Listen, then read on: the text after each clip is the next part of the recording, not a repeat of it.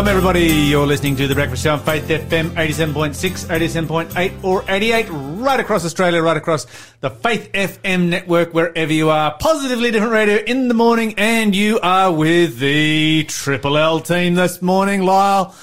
And Lawson and Liam. What a time to be alive. what a time to be alive, that's for sure. What are you guys thankful for this morning? Okay. I'm thankful that I saw an incredibly hectic movie last night. Very exposing on some really bad Christianity that we see in our world. Some really profitable Christianity that we see in our world. And the movie's called American Gospel. There's actually a second one that's about to come out, but this one is called In Christ Alone, I believe that this one's called. The first one that they made, and it was hectic. I was watching it with my sister, and we were just like, this is insane. It's just like exposing bad Christianity, which is something that we like to do here on radio. But yeah, I was like, this is epic, bro. Yeah. You know, it's one of those things that often I find myself too quick to defend Christianity. You know, because Christianity is my tribe. It's, you know, it's part of what I belong to. And so, you know, people will, jump in there and try and attack Christianity. I'm like, yeah, well, no, and try and defend it. Whereas the Bible says that Christianity at the end of time is called Babylon. Yeah, we should expect, just because someone's a Christian doesn't necessarily mean, you know. That's right. We should expect absolute corruption in Christianity at the end of time. That should be the expectation. And that's what this documentary is all about. It is. Like, I've seen it before. So hectic. It's so, like, just exposed, bro. Like, and it's good too. It's like it's a good balanced, relatively balanced take on it. So, yeah, good stuff. What are you guys grateful for? Just quickly, I'm thankful to be back on radio, but also a little bit later today, I'm going to be getting to share a little bit of my testimony with some people. So I'm pretty excited for that too. Yes, Lyle, fantastic. I'm just looking up a Bible verse to go with this movie. It says here, for God, the 10 horns which you saw upon the beast, these shall hate the whore and shall make her desolate and naked and shall eat her flesh and burn her with fire, for God has put in their hearts to fulfill his will and to agree and give their kingdom to the beast, until the words of God shall be fulfilled. And this movie, it's kind of a part of that there. Just exposing the corruption of Christianity and laying it bare for the world to see. You're listening to the Breakfast Show podcast on Faith FM. Positively different. Fantastic. Tell us some positively different news, guys. Positively different. Okay, remember how, like, I always do... Before we do, Liam, you've got some positively different news. You've already told us what you're doing this morning. Yeah, you're going to be doing a testimony up at school. We've got a school down the road from the studio, and I'm going to go do worship for them and share a little bit of my story. Indeed. Dude, Indeed. Epic. Let's Nothing go. more powerful than testimony. Not necessarily mine. Well, I mean, to some people it might be, but if you've got your testimony, make sure that you share it with people. Absolutely. Amen. Some people can only relate to you. Okay, do you remember a couple of weeks ago when we talked about how they've come up with a new formula to turn, like, carbon emissions into food for cows? Yes. And how this is, like, again, you know, this is the good news section, but it's usually just... I kind of wonder whether we're going to get mad cow disease from it. Yeah, or it's just some kind of disease. If like, you're eating cows that feed on... Carbon. Like literal exhaust, like exhaust fumes, like packed into food. We tried feeding cows with meat pellets, and we got mad cow disease. Mm-hmm. So yeah. Anyway, now we just get liver poisoning. Isn't that anyways feeding cow with cow essentially? Yep. Yes. Yeah, that makes no sense. No, it doesn't. No.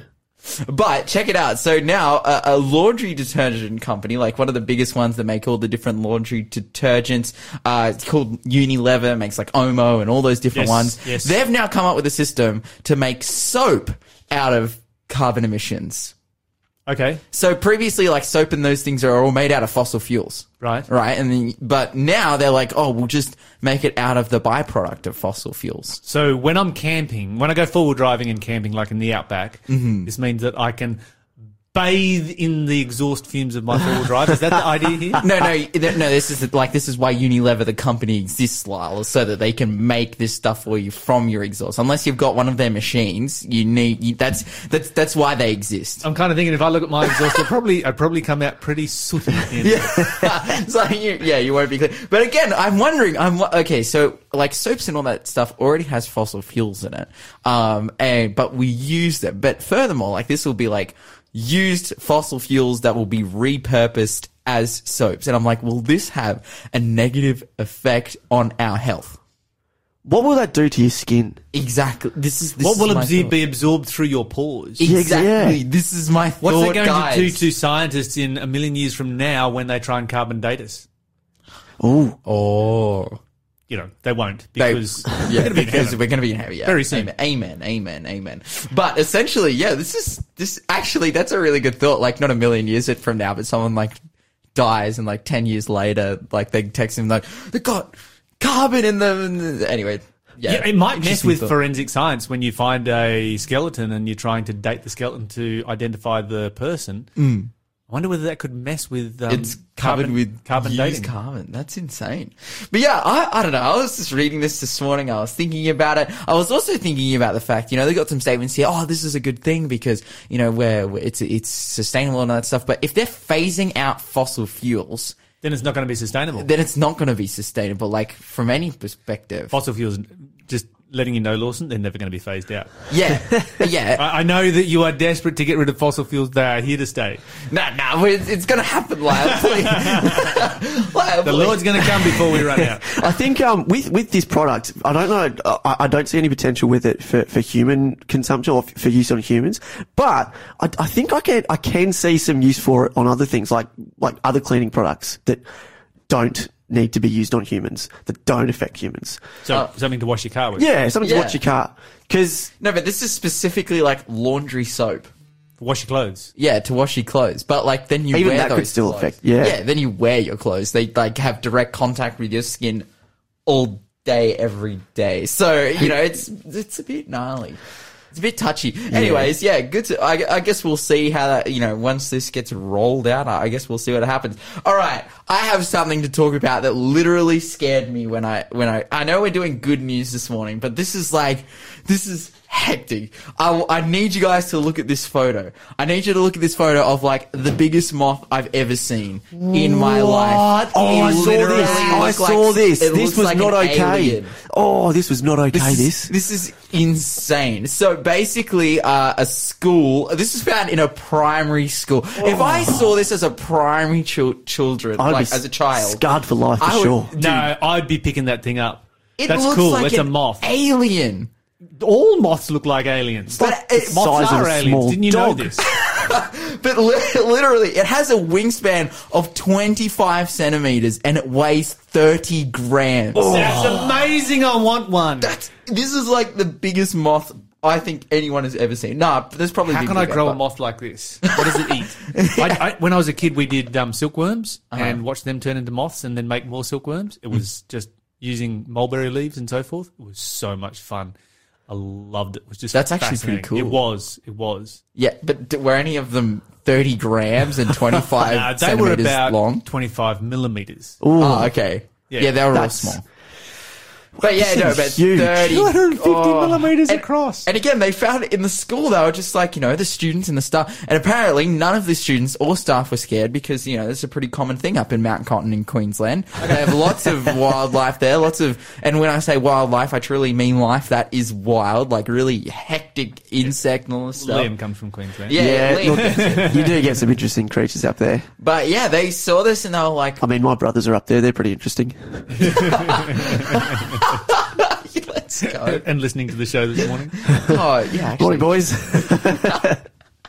But yeah, Okay, so what kind of moth is it, and how often do you? Where can I go and see one? so this is like a giant moth. Yes. That literally is Really? just called a giant moth. I think it has another name. I'm just Probably got a. It's probably got Mammoth? a giant wood moth. It's a giant wood moth. because it looks original. like a piece of wood. Also known as an Endoxyla cinereus. Yeah, nice. Yep, one of those. It belongs to the Coccidia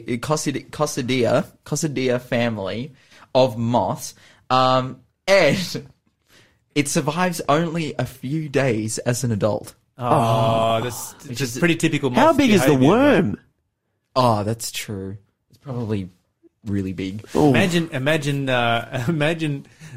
your garden variety, blackbird or something rather that try and catches this particular moth, and the moth is bigger than the bird. Yeah. That's what we're looking at here. There's a lot of birds out there that are a lot smaller, that eat moths all the time, that are a lot smaller than that moth. But yeah. Bird goes to try and take the moth, and the moth turns around and is like, yeah, nah, Not today.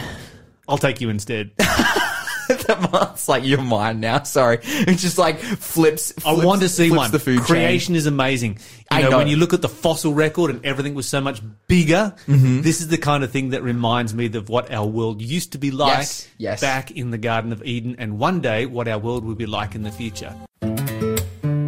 You're listening to the Breakfast Show podcast on Faith FM. Positively different. Talk about the Jesuit order. Okay, let's go. Because I think that fits well with this current context. Okay.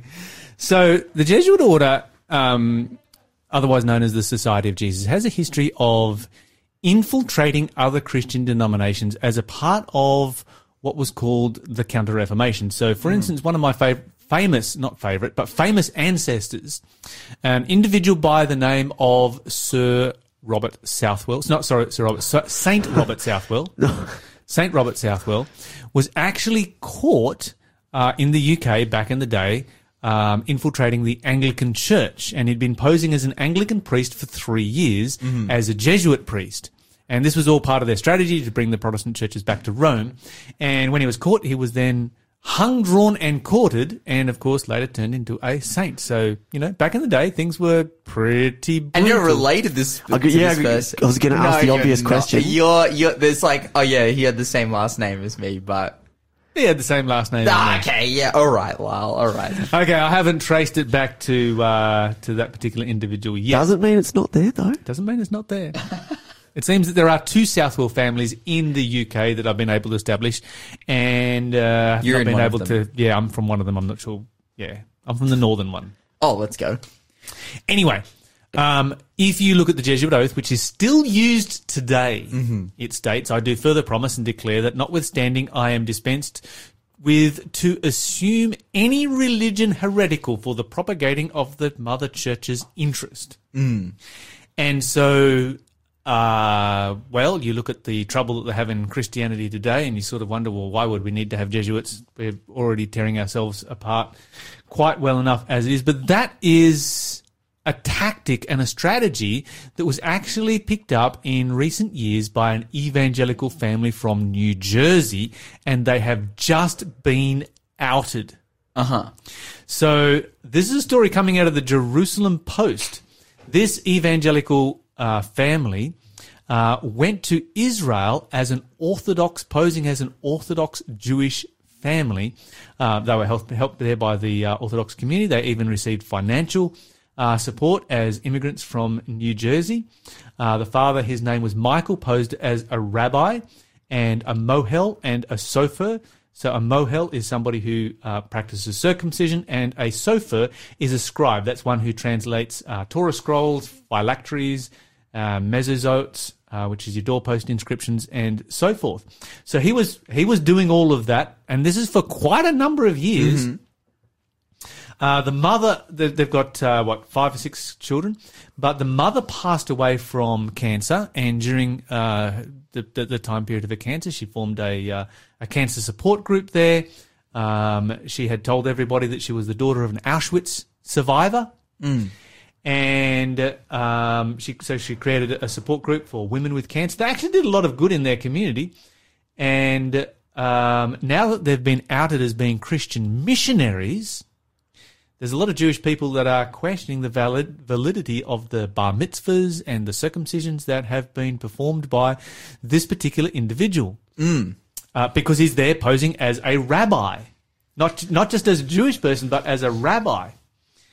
Amanda, when she passed away, she was buried in a Jewish ceremony with all the Jewish rites. And some of the Jewish people are a little bit wondering about that. The Orthodox Jews, why have we got a Christian person buried in the middle of our cemetery? And that's raising some questions as well.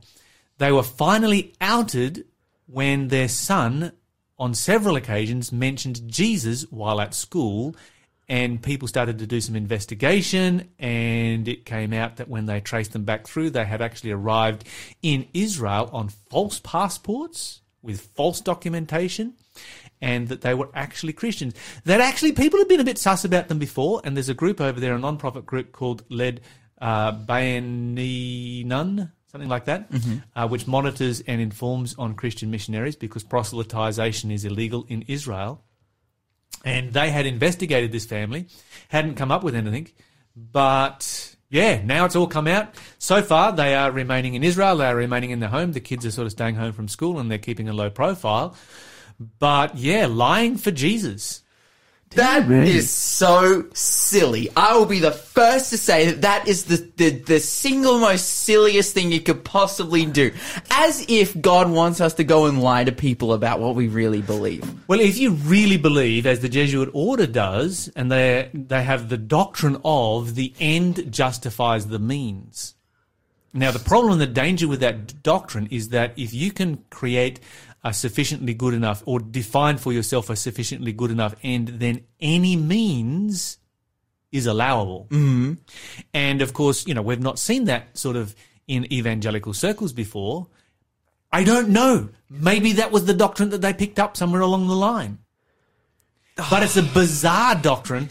And, the Bible says, thou shalt not lie. How do you go as a missionary when the Bible says, thou shalt not lie?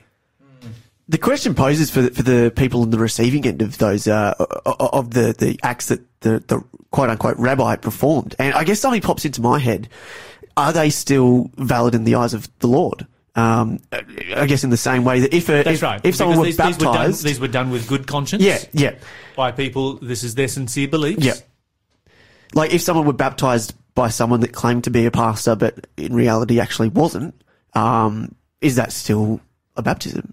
Well, actually, there's a lot of people who've been baptised that way because if you think about how many people were baptised by pastors who were sinners. There you go.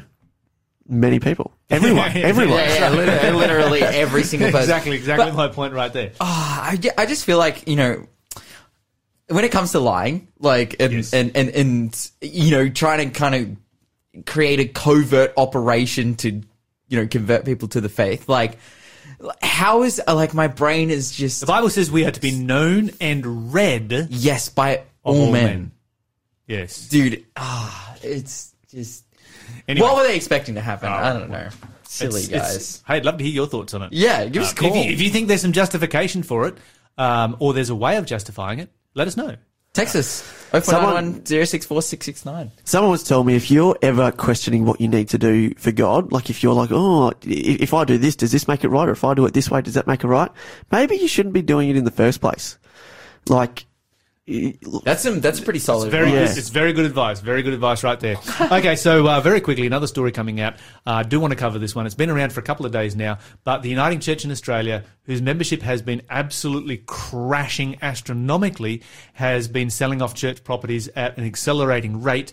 Their new conference division president here in Australia has decided to bring that to an end and is rather making all those properties available to church planters for a rental cost of any denomination. Rental cost, $1 a year. Ooh. Sign me up. Wait, we okay, so if there is a Uniting Church property that is not being used, and let's face it, we drive past them all the time. If you're a church planter with a vision, you can have it for $1 a year plus costs. We would just, my church was just hiring a Uniting Church as, for church planting. Yes. But now we're on campus, And it's costing you more than what it would be if you'd have stayed in the Uniting Church. Anyway, that's the new proposal that's come out, so start lining up, getting your plans together. You're listening to the Breakfast Show podcast on Faith FM. Positively different. Moving on to our interview of the day. Joining us on the phone this morning is Eliza Ma, our resident historian, to talk about history in Australia. Eliza, welcome to the show. Good morning, Lyle. Fantastic to be on. Now, Eliza, I'm actually really excited about the individual that we're going to be talking about today because it involves technology that I really, really like. So, yes, let's talk about it. Who are we talking about? Yes. So today we're talking about John Flynn. We're talking about Reverend John Flynn. He was a Presbyterian minister. He was born in 1880 and he founded the Flying Doctor. The Flying Doctor Service. He founded the Australian Inland Mission. Okay, so here you've got essentially a church pastor who is into aviation. Mm-hmm. That's right. How far back does this go? When does the Flying Doctor Service in Australia begin? It begins in 1928. So he had the idea in 1911, but then the First World War came along and everyone was much too busy investing in other things and trying to get other things to get up. But he saw he'd been a Bible worker in the Red Centre, and he was now a pastor in a remote town in South Australia, and he saw the needs of the people out there who often didn't have any medical support. Now that's a pretty revolutionary idea. I mean, let's stop and think about 1911. Aircraft have been in existence for, let me work backwards from there, for 7 years. So 7 years after aircraft have been invented, this guy's like, yeah, we need to have aircraft and we need to have a Flying Doctor Service. That's pretty revolutionary. Right. Yeah, that's right. And in 1917, he had a long letter correspondence with someone who had been a pilot in World War One to figure out, what are the possibilities, what is the technology capable of, and he also started looking into two-way radio as an innovation that he could use in this service. So from 1911, it took 17 years until the first flight of the aerial medical service was made. That was made in Queensland. In that time, you might have thought, oh, well, Flynn the Dreamer, he saw a vision of a flying doctor well before the days of practical flying, but he kept it firmly fixed in his mind. And he was a practical man when the time came for action. Yes. So he was obviously a pastor who was skilled in administration. He was skilled in publicity and marketing and raising funds. The Flying Doctor Service was a charity, and he had to raise all the funds for it himself. And so we see this pastor who's given a special skill by God, in a similar way to the man who built the Ark of the Covenant, Bezalel, who we read about in Exodus 31. Flynn was given a special gift to do this work. I've spent a little bit of time in the outback. I've worked in the outback on occasions, and aircraft are one of those. It's kind of seen as one of those essential tools in the outback these days. I think every outback station has its own airstrip. Often, you can be driving down an outback road or even an outback highway, and you'll find, the piano keys just painted there on the middle of the road so that the Flying Doctor Service can come in. Really? And land. Oh, absolutely. Oh, wow. And, to be thinking about this in 1911, that's an incredible thought. I mean, okay, so it took a long time for that to happen. And when you look at the history of aircraft, at the beginning of the First World War, they were very fragile.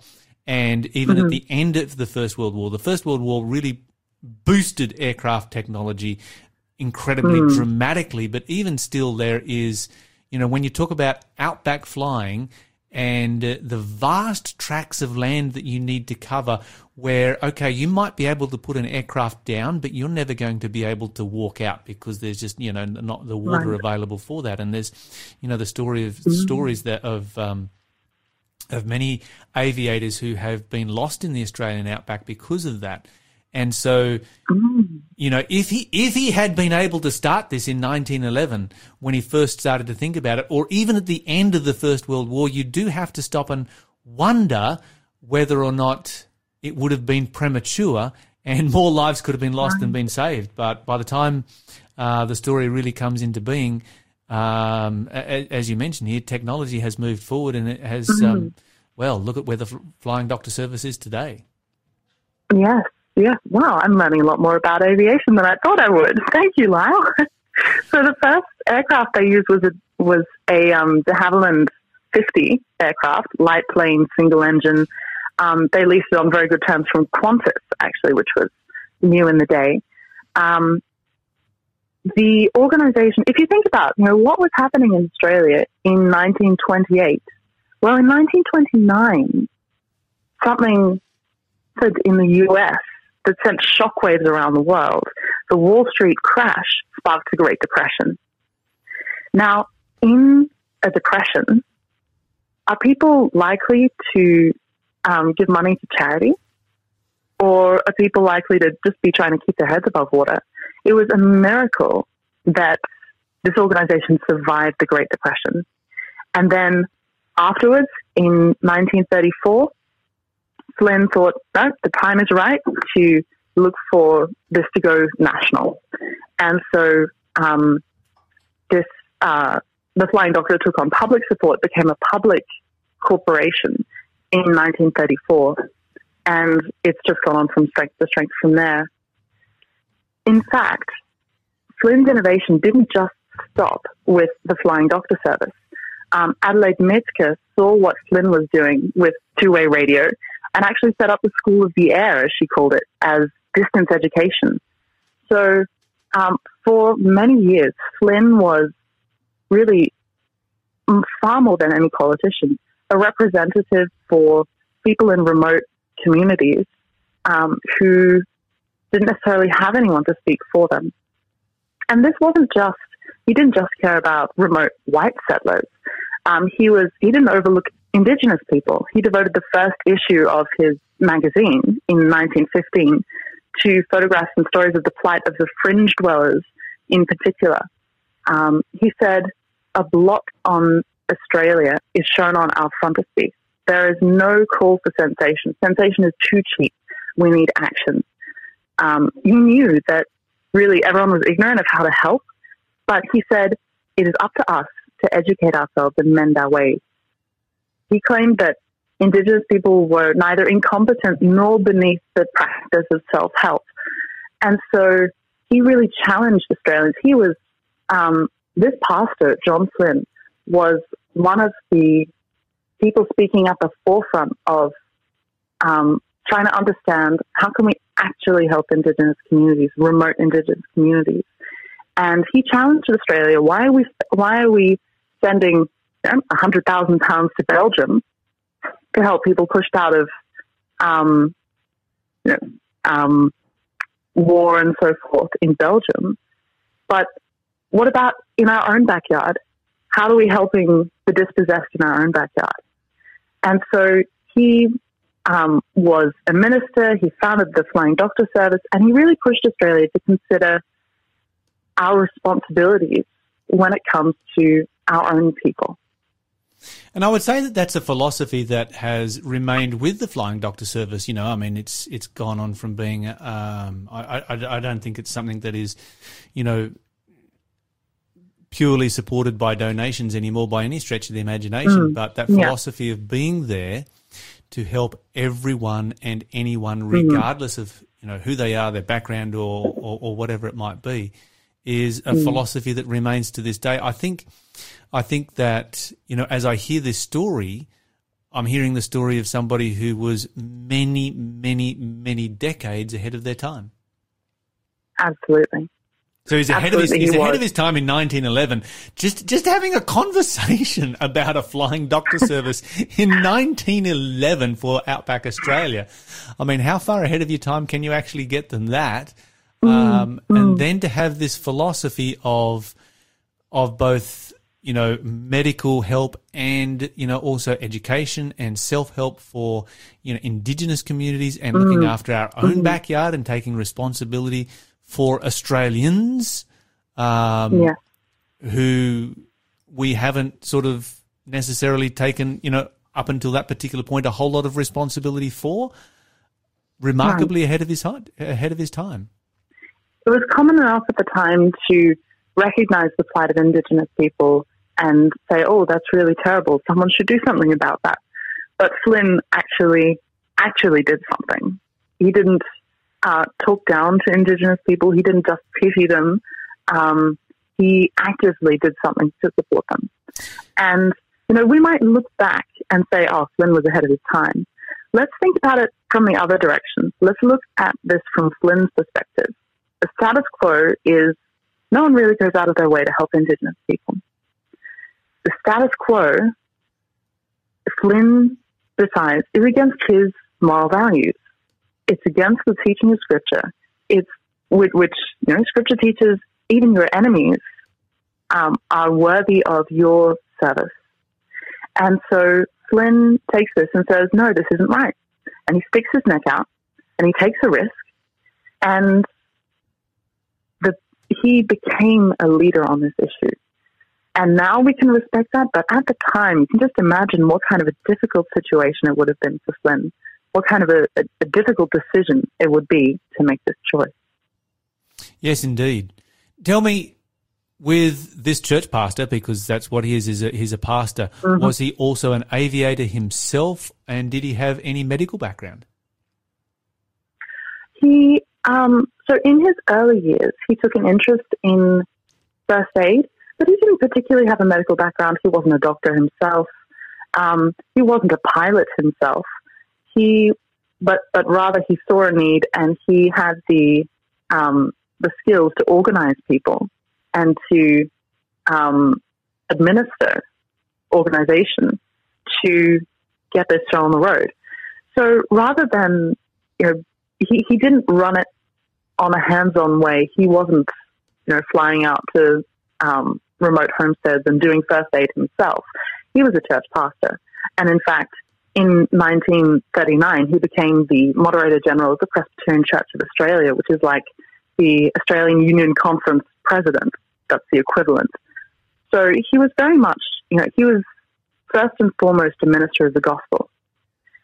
But God had given him these skills in administration, and God had given him a vision for practically helping not just the spiritual welfare of outback communities, but their physical health as well. So as a pastor who's obviously involved in some very big projects, I mean, being the basically the head of the Presbyterian Church in Australia carries with it a lot of responsibility. He gets the Royal Flying Doctor Service started. He gets it up and running. How long does he remain with that before he then passes it on to somebody else? Was this a lifelong project that he stayed with, or as those other responsibilities came on, did they consume him to the point where he had to pass it on to other people to carry the flag? Right. Well, he retired shortly before he died, actually, in 1951. He was 70 years old. And I think part of the reason that Flynn had so much, you might think, well, I couldn't possibly find that much time. But part of the reason I think that Flynn had so much time was that he wasn't married. He didn't have children. And actually, it wasn't until he did get married when he was 51. He married the secretary of the Flying Doctor Service, Jean Baird. Now, in that way, we see that he had an opportunity to serve in the same kind of way that Paul had an opportunity to serve. Paul said, actually, it's far better not to be married. Paul wasn't married himself. It's far better not to be married because then you get all this time to serve in ministry. But if you really want to get married, then sure, go ahead. And so we see, practically speaking, in our own Australian history, this playing out where Flynn was able to make such a huge time commitment because he didn't have those time commitments at home. Eliza Marr, thank you so much for joining us this morning and telling us a fascinating story about the Reverend John Flynn and the founding of the Royal Flying Doctor Service. Thanks for being a part of the Faith FM family. Join our community on Facebook or get in touch at 1-800-FAITH-FM.